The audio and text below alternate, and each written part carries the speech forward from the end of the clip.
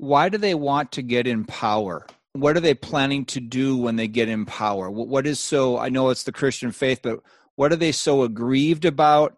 And why are they seemingly so effective at making great headway at this particular moment in history? Well, first of all, they want to be in power to have power. That may seem like a circular argument, but something that I'm sure your listeners can't fail but notice, that it is typically conservatives want to live their lives freely and more or less be left alone. This was an observation of Alexis de Tocqueville when he toured America, that the Americans are people who want government out of their way and they want to get on with their lives.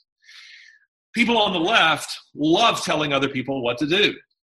They want to tell you how to recycle. They want to tell you that you shouldn't be going to church, or that your moral outlook should be this. They want to control your lives, to control everything from the kind of car you drive to what your family life looks like, all of this. I mean, they're about the destruction of the family as we know it. Again, this is on the Black Lives Matter website. You can click on About and then go What We Believe. It's in a slightly more guarded language, but it's nonetheless there.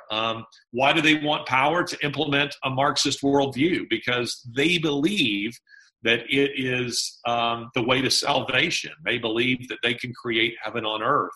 And this is one of the great evils of Marxism. You would think that after the 20th century, where secular regimes, mostly Marxists, killed more than 125 million people. Now that's all religious wars from all previous centuries combined. This is the bloody history of Marxism. But Marxists don't give up on a dead, failed utopian ideology simply because it's a dead, failed utopian ideology. They always believe that someone before them just didn't get it right. You know, if only Lenin had lived longer, then certainly they would have achieved it in Russia. It was Stalin's fault. It was Mao's fault. It's Kim Jong-un's fault. It's always somebody's fault who failed to get socialism, Marxism right. But the reality is, everywhere it's implemented, it leads to the same thing.